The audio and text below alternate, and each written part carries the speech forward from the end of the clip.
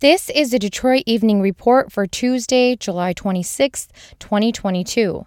I'm Nargis Rahman from WDET News. Federal regulators have opened 3 investigations into safety issues with vehicles made by Stellantis.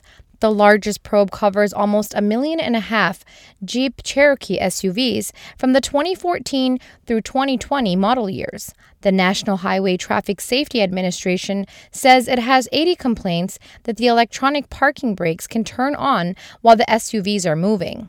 Another probe covers almost 300,000 Jeep Compass and Patriot model SUVs from 2016 due to complaints about engine stalling. The agency also says it has complaints of a transmission problem causing Chrysler Pacifica plug-in hybrid minivans to lose power.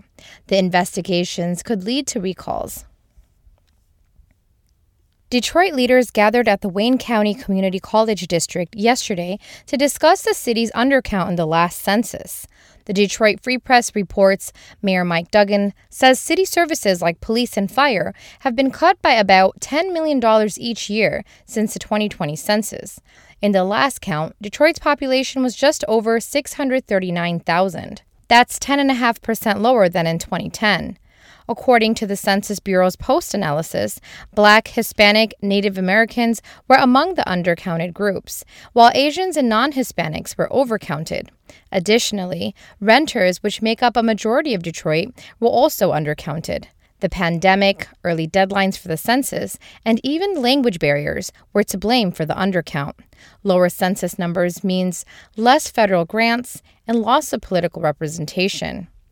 Detroit has asked the Census Bureau to review the count. That request is under review.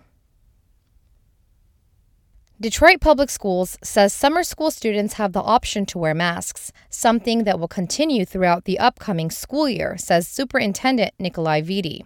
Chalkbeat reports the mask mandate was lifted earlier this month. The CDC says people should continue to wear masks indoors in high transmission areas for COVID-19. The new school measure means teachers and students will no longer have to be tested for COVID-19 each week. Schools will randomly test 10 to 20% of the district's population and provide vaccines at select schools. The district will continue to distribute PPE, air purifiers, and fans upon request. The Isaac Agri Downtown Synagogue began a $5 million renovation project, marking its 100th year anniversary for Jewish Detroiters. IADS Board President Samantha Wohl says the space is to make it more accessible and welcoming to the community. Renovations will include upgrading its sanctuary, kitchen, and social hall, and adding a Jewish co-working space.